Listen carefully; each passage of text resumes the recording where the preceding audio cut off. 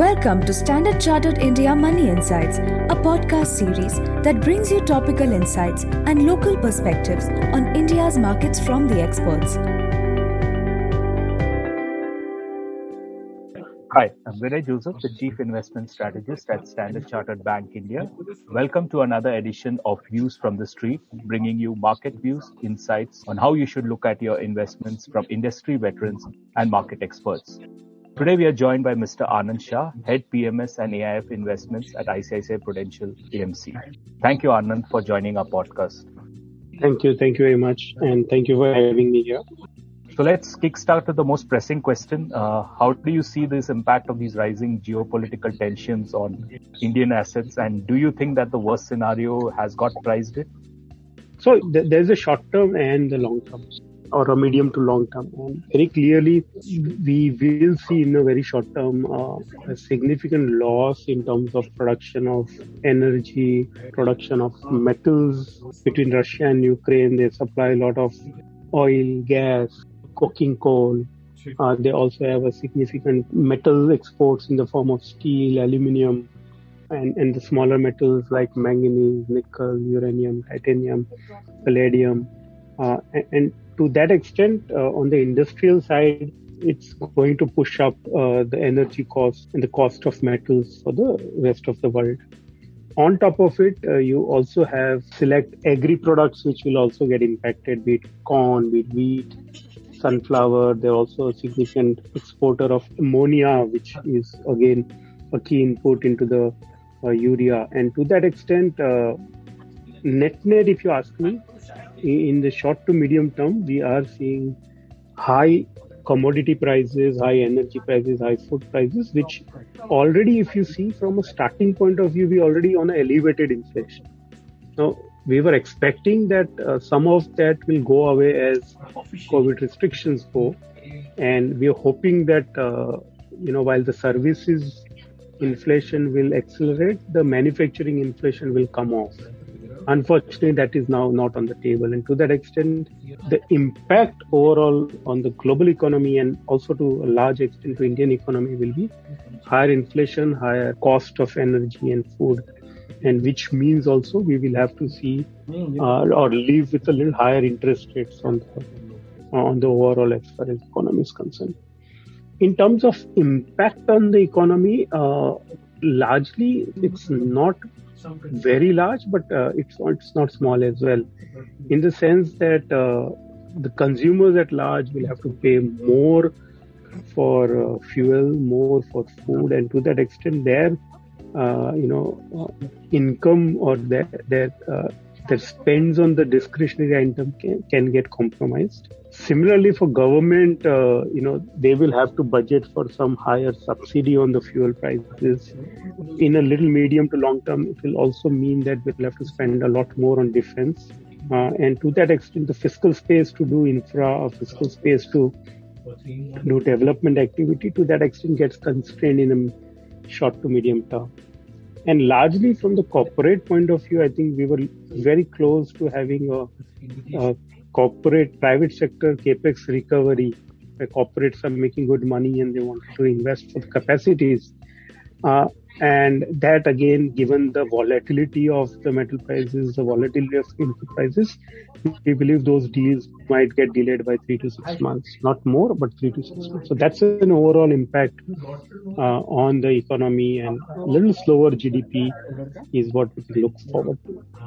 So thanks, Anand. Coming to the question, since you touched based on growth, earnings have been very strong since post-COVID. We've seen a strong recovery. How do you see the earnings cycle going on, and which sectors do you see the greatest visibility on earnings? So if you see through the last 24 months, the segments of the market which are driving earnings, which was mining, manufacturing, metals, to some extent banking, they continue to look good.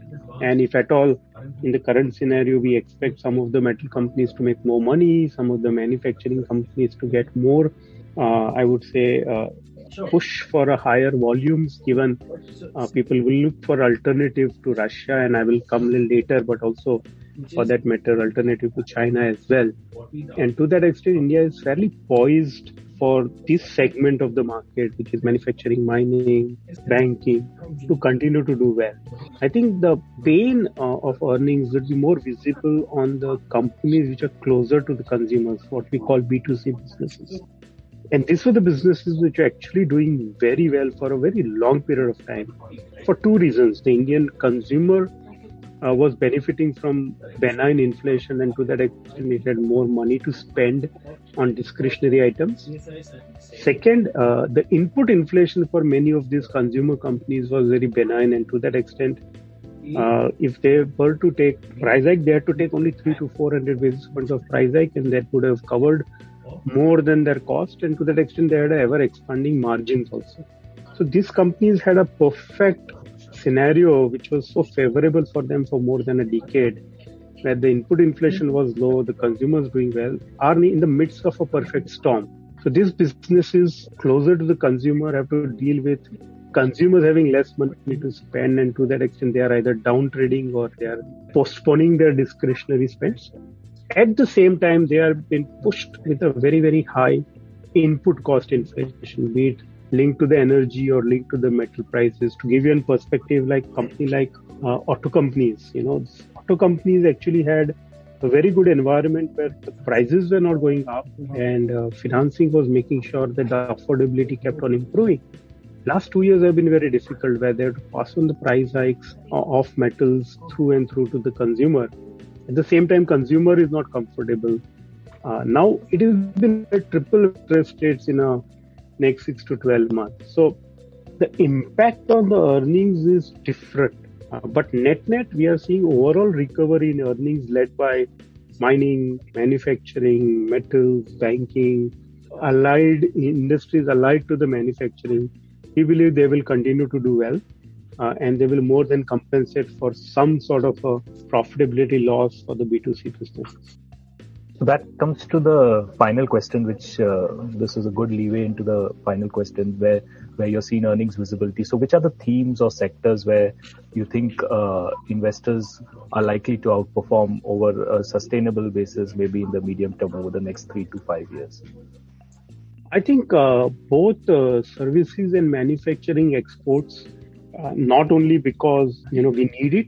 Obviously, if you have to buy more expensive energy in the form of crude oil or a coal or a coking coal, I think we'll have to export something more, otherwise rupee will depreciate. So anyways, rupee is depreciating. So I think the environment is fairly positive from a short to medium term as well for exporters to do well. So be it IT services, be it manufacturing exports, they're looking good. Secondly, I think manufacturing per se, because of domestic growth rate, because of exports growth, because of import substitution, whichever way I look at it, not only the volumes are looking good, not great, but looking good because of the above three combinations, the profitability is looking up significantly as China focuses more on services. China focuses more on reducing pollution in their own country, decarbonization there. China's manpower cost improves, and to that extent, the competition on the manufacturing segments of the economy is ever reducing for last few years, which makes me fairly comfortable with many sectors within the manufacturing, like ferrous metals, non-ferrous metals, or you can call off engineering exports or textile exports. And these are the few manufacturing sectors which are also looking extremely attractive. And lastly, we believe within the domestic services economy, I think banking and financial service is bound to continue to do well as India emerges from the slowdown and recovers rapidly. As India also moves towards $5 trillion economy, I don't think financial services will get bypassed. To that extent, banking and a large financial services sector also has a secular opportunity to participate in the India's growth and also participate in the consolidation within that segment. Both will make sure that the large banks and the large insurance companies and others will continue to grow faster. Thank you so much, Anand, for sharing your views on how you see where are the segments and how you see the markets in the coming year. Thank you again for joining our podcast. Thank you, Vinay. Thank you for having me once again, and wishing all the very best to all the listeners. Thank you for listening to Standard Chartered India Money Insights. Stay tuned for the latest updates and market trends by subscribing to our podcast. For more information, reach out to your Standard Chartered Relationship Manager or visit www.se.com/in.